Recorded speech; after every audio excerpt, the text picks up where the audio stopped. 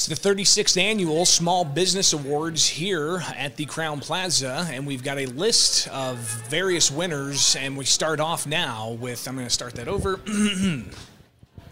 For the 36th annual Small Business Awards with the Greater Springfield Chamber of Commerce, I'm Greg Bishop with Midwest Family Broadcasting, and we're joined now by the winner of the Not-for-Profit Business Director of the Year. And that just so happens to be Mark Denzler with the Illinois Manufacturers Association. Mark, thanks for taking time with us. Good afternoon, Greg. Thanks for having me. Congratulations. Your reaction?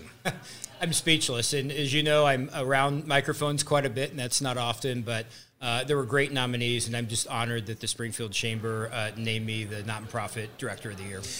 It's an incredible story, the past 18 months that you've gone through. Talk a bit about some of the things that were discussed during the presentation of what made your organization shine. Well, I think the story of American manufacturing and what we've done during the pandemic. During World War II, we were called the Arsenal of Democracy by FDR, and we saw that same wartime-like effort during COVID, whether it was making masks and gowns, equipping our first responders, making sure we had food and medicine on the shelves. It really was an all-of-the-above approach, and I'm just so proud to represent American manufacturers, Illinois manufacturers, that stepped forward when our nation called. And again, just an honor to represent them every day.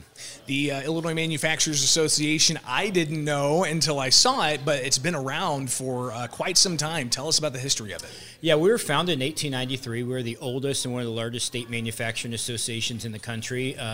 We have about 4,000 member companies, and 3/4 have 250 or fewer. So we represent those small family-owned companies across the entire state, and there's a great number in the Springfield and Sangamon County area. Mark, you are also one of not many leaders of the group. What number are you in that long lifespan? I am number 7 out of about 128 years. So they all have great longevity, which I'm very proud of. I mean, we've had a great history of leadership in the IMA and leadership in the state's manufacturing sector, and I just hope to continue that.